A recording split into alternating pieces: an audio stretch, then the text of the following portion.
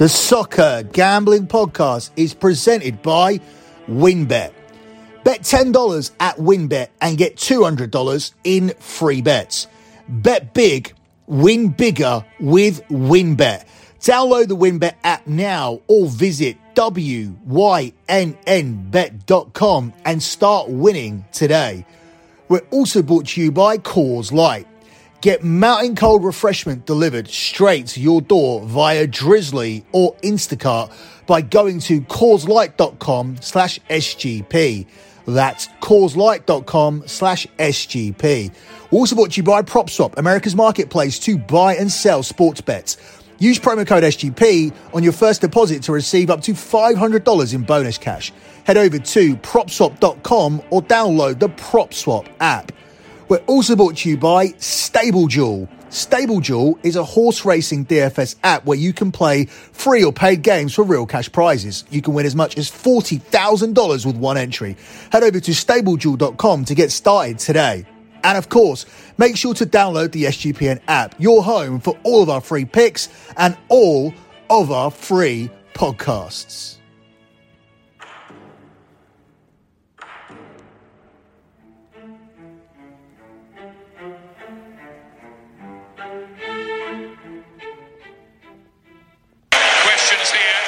United be as bad again as they were at Anfield in midweek? Can Arsenal be as good again as they were in winning at Chelsea? Another cross which was missed by Varane, missed by both of the defenders, and Saka, what a save! But then it's into the back of the net, and Arsenal have the lead early on. Nuno Tavares, it was arriving to put it in the back of the net. It looked like the hair had done the job. But Arsenal ahead early, vitally. Yeah, and it's onside, it's a goal, it's going to stand. That was given away by Ramsdale. Fernandes can equalise here, but doesn't. Wow. Gallo hits the bar. Odegaard again, he knows where our pass is, and it's a tight one for VAR to... It's a tight one because Alex Telles has sort of fallen over, isn't he? Do you think there is a penalty? I think he's nudged him. I think there's contact there. Just there, look. It's a soft one if it is, but he's made contact. He's given it. He's given it. Another very good penalty. 2-0 to the Gunners. And Manchester United in deep, deep trouble again here.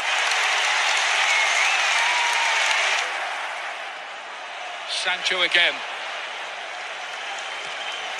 Matic with a lovely ball in, and Ronaldo has his 100th Premier League goal to put Manchester United back in business at the end of what has been such a traumatic week for him. Tomine couldn't quite get there. Matic, and the referee's pointing to the spot.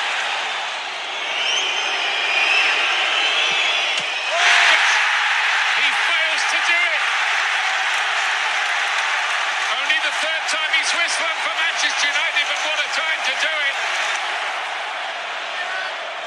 Gallo with a wonderful chance, tipped onto the post. Odegaard again. Saka claiming a handball here. Arsenal. Referee doesn't give that. Xhaka for Bridge! Oh, what about that? Granit Xhaka! Massive goal! 3-1 to the Gunners!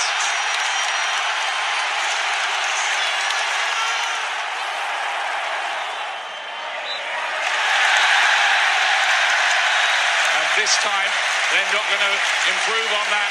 It's Arsenal who collect the 3 vital points. Scott, you threw everything at them and came away with nothing. How did that happen? Goals change games of football, and for us, we didn't put the ball in the back of the net enough, and they did. We dominated the first 20-25 minutes of the second half, and they go up our end of the pitch and score, which is about the way it's going at the minute. But as I say, there's a whole lot of problems in terms of players, staff, everything higher up. We need to concentrate with just what happens on the pitch. It's self-pride whenever we go on the pitch and nothing else. We don't need to worry about who's saying what or this, that or the other. It's pride when you go on the pitch. Give your best, everyone. Is that the message through the dressing room, or is it more complicated than that? Yeah, there's a lot of things going on at the minute, don't get me wrong, but for us, when we get back in the dressing room, it's go home and take a look at yourself in the mirror. You can't go back to your house and be satisfied with conceding 3 goals away at Arsenal whenever we deserve to win the game. That's just not the way that football works. And for us, self-belief, lack of confidence, you can see it all in the last, say, 2 months sort of thing, which has been coming. And then we have a half-decent game today, and even then it's the belief, which is so big in football, and confidence, it's just not there at the minute. The fact that Erik ten Hag is now coming in, does that give you some clarity? Does it focus everybody's minds? Yeah, the last 4 games are about pride for us, going out on the pitch and showing a bit of balls with your performances and not shying away from the ball or not doing everything right. It's for us, we've got to finish as well as we possibly can do. But as I say, when the new coach comes in, we need to be ready for everything. We need to be so dialed in and concentrating on our jobs that we impress him, and then we can build from there. What do you think he will have seen today, Ten Hag? Yeah, obviously it's difficult for me when you're playing like you're so lost in the game and stuff like that. I wouldn't like to say, but as I say, it's looking at next season in terms of how we can improve and what we can do, and the players that we do bring in, how much can they add to the group. And for myself, it's a bit of balls in your performances, man. That's what it comes down to, the fundamentals of football. It's difficult for me to speak right now because you're so high in emotions after a game and the last 2 months like that, but it comes down to the basics, and we're never doing well enough in big games recently. Thank you, Scott. You are listening to Bet MUFC here on the Soccer Gambling Podcast. You can follow the Bet MUFC Twitter account at Bet MUFC. That's at Bet MUFC. You can also follow the Soccer Gambling Podcast. They are at SGP Soccer. That's at SGP Soccer. And finally, also follow my Twitter account, lockbetting.com. That's lockbetting.com. That's at lockbetting.com. So lockbetting.com without the dot. Lockbetting.com is my premium pay service that is on the verge of delivering 107 months in a row of transparent profit. Therefore, if we navigate next month, we will be able to say we have 108 months, and 108 months is significant because we will be able to say we are undefeated in sports betting every single month for 9 years. That's 9 years without a single losing month. If you want to come aboard the journey for month number 108, head over to lockbetting.com and sign up on May the 1st. Do not sign up before May the 1st because you will be billed for the month of April, and we just have a few days left. If you want to get a week of action for the month of April, that will include soccer, NBA and everything else that we put out, you can shoot me a DM at the Twitter account at lockbetting.com. And I'll let you know how you can get the plays for the rest of this month. We only have a few days left, and then you can sign up on May the 1st for lockbetting.com. In the meantime, if you want to do your research, as I always say, the pinned tweet at lockbetting.com, the Twitter account, is the P&L for the previous month, and that will be the month of March. If you look through the month of March, you'll see the comments and whatnot verifying everything that we do. Also look at the type of bets we do to make sure that you can get all that stuff at your books. And then also, if you want to look a little bit further back, underneath the bottom, you'll see little tags. They say things like football, tennis, NBA, etc. One of them says P&L, and that will give you access to all of the previous P&Ls. Again, have a look through, see how much money we win, see the type of bets we do, see the type of stakes that we put out, and see the members' comments verifying it. If everything looks good to you, then sign up in time for May the 1st to be a part of May, the month where we'll be looking for month number 108, and month number 108 will equal 9 years undefeated every single month for 9 years over at lockbetting.com. That will be a phenomenal achievement. It was phenomenal to get to month number 100 7 months ago, and now we are looking at a new landmark here, month number 108, which will be 9 years undefeated. Moving on to this edition of Bet MUFC. I remember 9 years ago when I started this service, Manchester United were a top team. And I don't know if the situation has looked any worse than it does now. There's two sides to look at this. For Erik ten Hag, it could be a very, very difficult job, or it could be a very, very easy job. Very, very difficult because Manchester United are expected to challenge for trophies. And to go from where they are now to challenging for trophies is a very, very difficult job. However, in terms of what would be success, in terms of what would represent success next season, the bar has never, ever been lower. So for Erik ten Hag to come in next season, yes, Manchester United are a massive club, and yes, we should be challenging for the Premier League title and for other honours as well. But a 4th place finish next season, and with a team playing a lot better than they are at the moment, that would represent a massively successful season for Ten Hag. If he can add a trophy to that, that would be an incredible start for Erik Ten Hag. And despite the fact that everything looks bad at the moment, we do look like we are going to be losing some of the players who I consider to be the parasites that are holding this team down. We do have some talent there. They just don't seem to know what to do and when to do it at the right time. And we are going to get another 200 million to spend, and that should be enough for Erik Ten Hag to implement his style of play. If he's able to keep the players he wants to keep, bringing 200 million pounds worth of players, we should be able to get Erik Ten Hag off to the right start. However, my biggest concern with all of this is that it is another reset at Manchester United. Now, David Moyes was a little bit different to Alex Ferguson, but essentially he was just picking up the baton that was passed to him by Fergie, and he didn't really change too much. He didn't make any major signings, and that was a poor season. Moyes wasn't given any time in the second season to fix that. He was gone before the end of his first season. That was a disaster. After that, we had the first reset, the first proper reset with Louis van Gaal, who did things very differently. He got us back into the Champions League, and he won the FA Cup in his second season, although that wouldn't have qualified us for the Champions League because his second season he came 5th, and that was ultimately what got him sacked. He didn't get that third season to sort things out.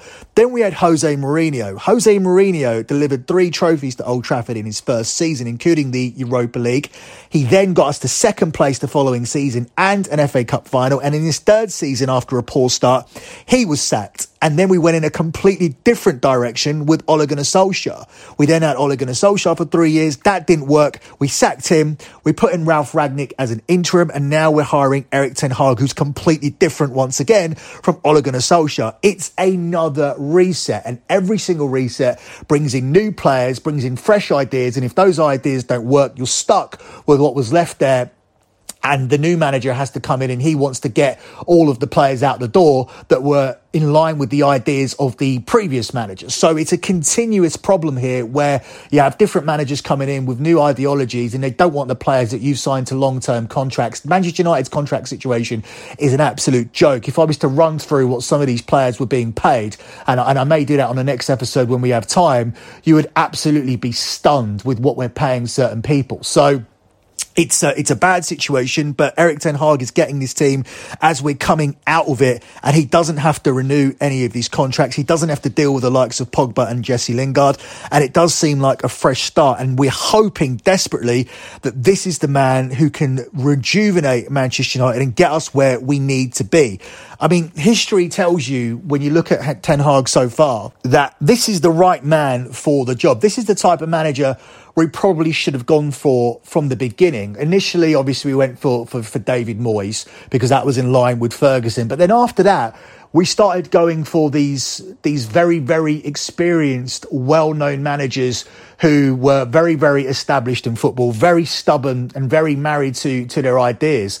And it created conflict in the dressing room with both Van Gaal, who Van Gaal had his run-ins with Di Maria, and then Jose Mourinho, who had his run-ins with everybody. So now we're going through this new direction where we're bringing in this new school manager with new school ideas. And it does seem like a step in the right direction. It just depends whether the players are going to take this on board. Let's listen to Paul Scholes' thoughts about the appointment of Erik Ten Hag and the state of affairs at Manchester United. And then lo and behold, they have announced a new manager, Erik Ten Hag. What do you think? Will that help things now that it's out in the open? Well, time will tell, I suppose. I think it's an appointment that... Look, I think there's an element of risk with every appointment. I think it's I don't think they chose an elite manager, one of the very best at a big club who's won Champions Leagues, won leagues constantly in the big countries, I mean.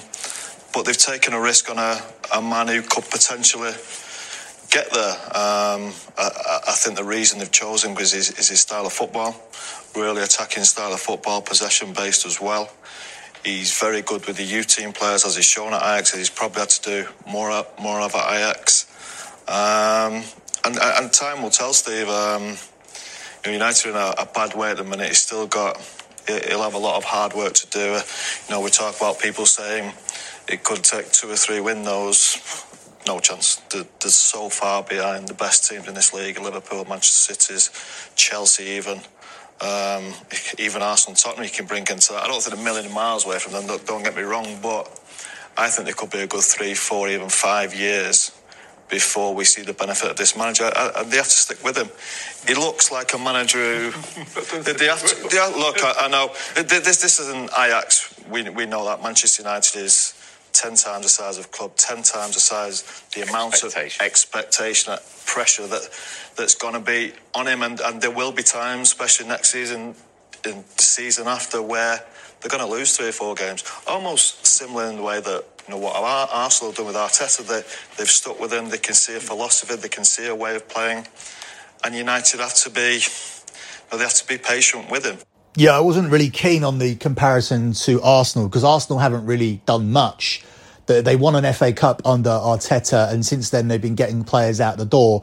And this season they're challenging for the top 4, but that's mainly down to the fact that Tottenham and Manchester United seem to continually keep blowing it. They seem to continue to drop points, which allow Arsenal to lose 3 games in a row and still get themselves back in the top 4 with a couple of wins. So I'm not really convinced by the Arsenal model. At some point, you do need to sign world-class players and spend money to go along with that. Yeah, it's all good and well signing Ben White and Aaron Ramsdale into your squad, but you do need to sign some top quality talent. And that's the difference. Manchester United have a lot more money to spend. They have a lot more financial firepower. So I expect things to move a lot more quickly if this is the step in the right direction. If this does work, I don't think it's going to take 4 or 5 years. I think it's just going to take 1 or 2 years. I expect us to challenge again for the Champions League next season. I feel that we are a better team than Arsenal. I feel like we already showed that on Saturday. I feel like we dominated that game. I feel like every refereeing decision went against us. We had a clear push on Elanga. There was a handball that when Jadon Sancho was dribbling into the box against Cedric, that was clear as day. Bruno Fernandes should not have been stepping up for that penalty. Bruno Fernandes missed an open goal in the first half. So everything went against Manchester United as far as the officials went on Saturday. So I'm not holding too much weight into that loss. What I'm looking at is how Man United dominated that game. I'm looking at Man United who defended poorly, and they cannot defend that poorly again next season. I think they'll be more organised with a manager who has full power and full say. We've beaten Tottenham twice this season. We always seem to beat Tottenham when we play them, so I think that we're better than them. I think Chelsea's situation is up in the air at the moment. They're already losing Antonio Rudiger because he's not able to sign a new contract. I only see players going out of Chelsea more so than I see going in next summer. I think it's going to be a very, very difficult season for them until they sort out their ownership. So there is an opportunity for Manchester United to get back into the top 3. Are we going to compete with Liverpool and Manchester City? Absolutely not. If Liverpool lose Mo Salah, what will that do to Liverpool? Will they drop down significantly? I don't think they'll drop down significantly, but I do think it makes it easier for Manchester United to catch them. But what I also feel it will do is make Manchester City the runaway winners of the Premier League next season, and we won't really see a title race. In fact, it looked like for long periods of the season that we wouldn't see a title race anyway, and Liverpool, to their credit, clawed their way back into it. And that very much looks like it could potentially be a Champions League final and a title race that goes down to the end of the season. So I don't think all hope is lost with Manchester United, but the players have to buy into the philosophies of Erik ten Hag. There is no way that we can have another season with a divided dressing room once again. So looking at these players, this isn't about who I want to see stay and who I want to see go, because quite frankly, I'm not married to any of them, even as high up as Cristiano Ronaldo. I would like to see Cristiano Ronaldo stay. He has scored 22 goals this season, but if Erik ten Hag decides that isn't the way to go with a 37-year-old striker and that's not the direction he wants to go in, I will completely understand it. If he decides that he doesn't want Rafa Varane at centre-back and there's a reason why Real Madrid sold him and he is past his best, even though he's not that old, then I will understand it. For me personally, the main players that I would like to keep would be Cristiano Ronaldo, Rafa Varane, Jadon Sancho. I think deserves a proper season, which isn't a big mess like this one.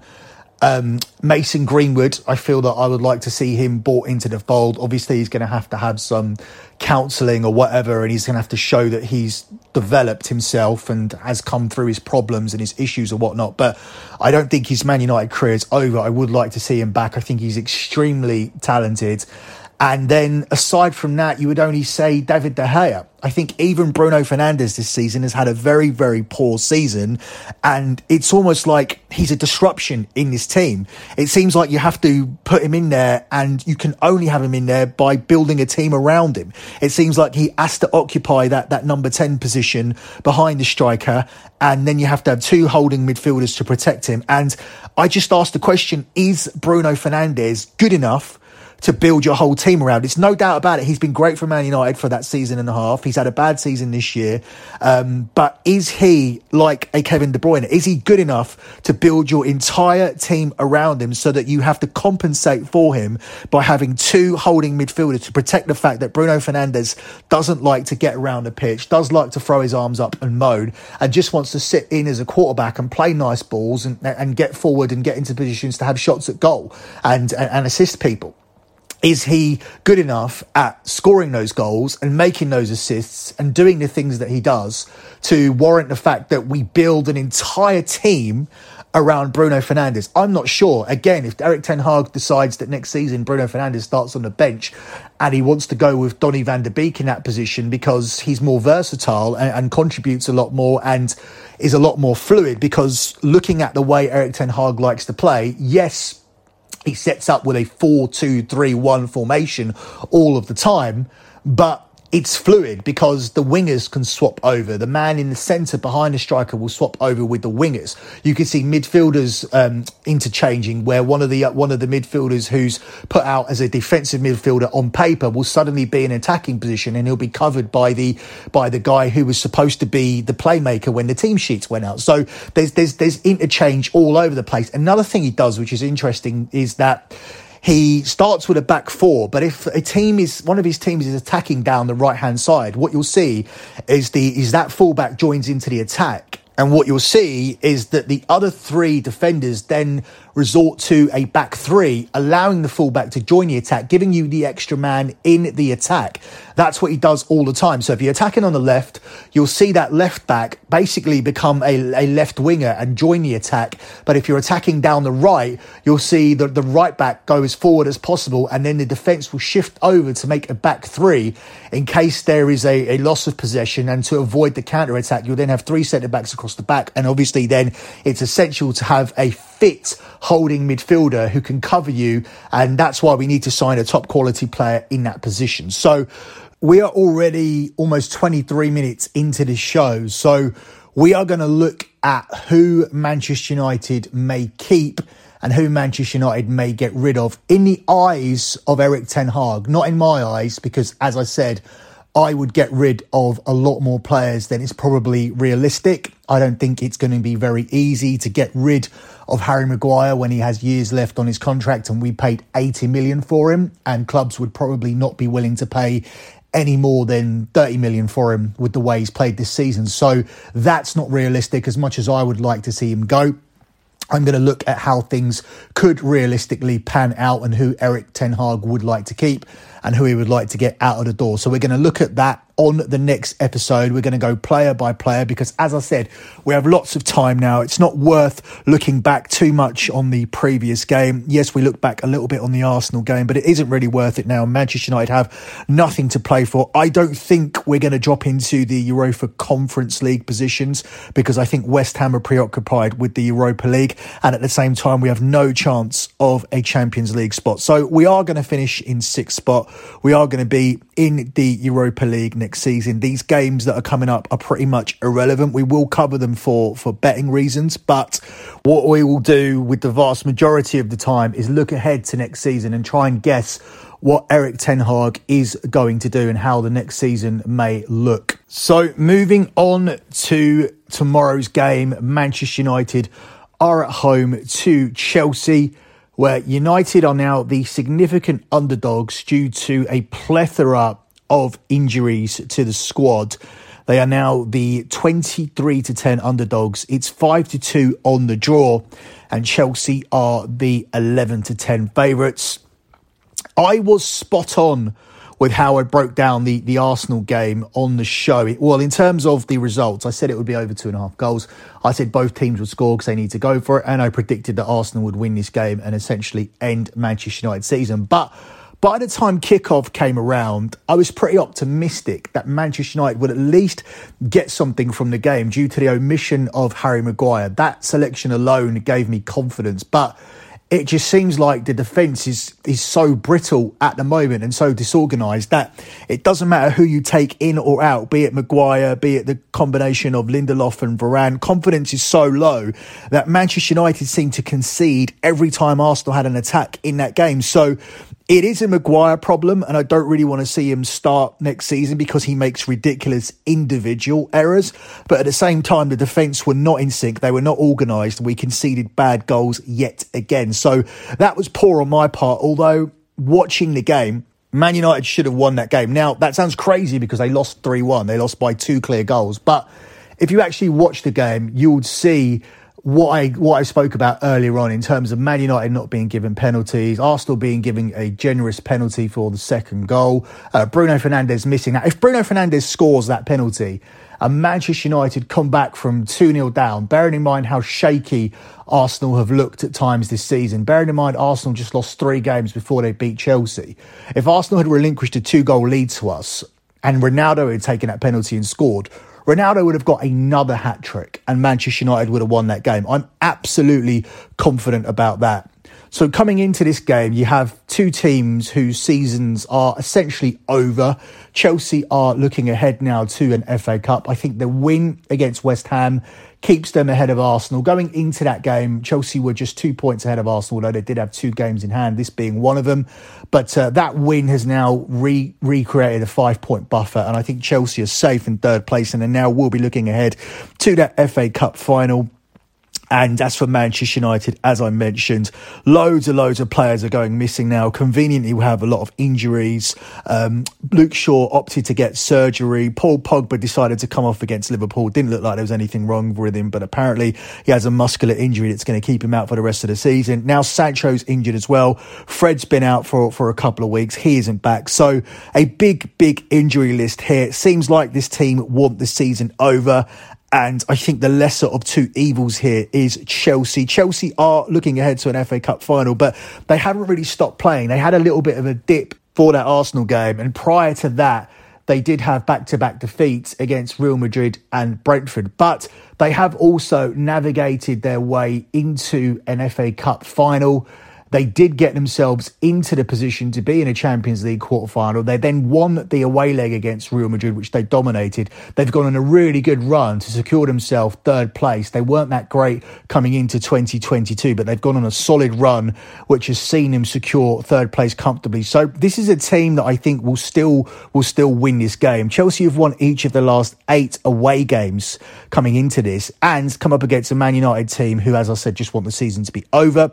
Man United come into this having lost 3 of their last 4 and have conceded 10 goals in the process, while this Chelsea side have scored 24 times across their last 8 away games. And as I mentioned, they've won every single one of those 8 games. Chelsea have also managed to score at least twice in each of their last 7 away from home. And I would think that 2 goals here would be enough here to beat a Manchester United team, given that 3 of Chelsea's last 4 Premier League away games have seen them win to 0, and because Man United have lost 5 of their last 8 matches in all competitions and 3 of their last 4. So I don't think that things are going to get any better here for Manchester United. I actually had a ticket to this game, and I have a ticket to the Brentford game as well. I'm deciding to not travel up and use my ticket tomorrow. That's how much the season is done. I'm actually not travelling for a soccer game that I have tickets for. It's absolutely pointless. I'm not going to be making 2 trips up to Manchester to watch this team play out irrelevant games. I will be going to the final game against Brentford on Monday. That will be the final game at Old Trafford this season. I'm going to that because it's a bank holiday. I can go on Sunday. I don't need to come back till Tuesday. So it's going to be a little bit of a getaway. My kid enjoys going to Manchester, and that's really about it. That's my reason to go down there. We want to go to a couple of places that we enjoy going to in Manchester, and we won't be back again until August when the new season starts. So it's really not much to do with Manchester United at all. Seeing Manchester United is secondary on this trip. And that's one of the reasons why I'm not going on Thursday and I am going at the weekend, because if I go on Thursday, we'll be going up after he finishes school and be coming straight back after the game finishes so he can go to school on Friday. I just don't think it is worth doing that at the moment. And I think that really tells you everything about where Manchester United are at. I think that tells you how the supporters are probably going to react to the team. I think the main thing I'm really looking for is to see how many protests we see against the Glazers, because big protests are expected tomorrow. And I think we'll see even bigger protests going into the bank holiday, because that's a weekend and nobody's going to be working on Sunday and Monday. So that, I think, is going to be the most interesting part of it. There's really no interest in the games. That's why we're kind of taking an approach here on this show to talk more so about the future and next season with Erik ten Hag. We can now go back to discussing the top 4 over on the Soccer Gambling Podcast, because that is still interesting, because it really is neck and neck between Tottenham and Arsenal, and potentially that game between Tottenham and Arsenal at Tottenham Hotspur Stadium could be the game that decides it. That could be like a playoff final, but at Tottenham Hotspur Stadium, because that could really be the deciding factor. Because after that game, every game for Tottenham, in my opinion, is completely winnable. So if they go into that game in the same position that they're in now, with Tottenham trailing Arsenal by a couple of points, then that one really is going to be a massive, massive game. And if you're a neutral, that's what you want. Also, we have a play on Arsenal not to reach the top 4 over at lockbetting.com. You can still actually get that play at plus money. So I'll certainly be pulling for Tottenham, as that's a play I desperately want to cash. But at the moment, Arsenal are the favourites, as the two teams have played the same number of games. They have 5 games left and Arsenal are 2 points clear. That's it for this edition of Bet MUFC. Good luck with all of your bets as always, guys. And thanks for listening.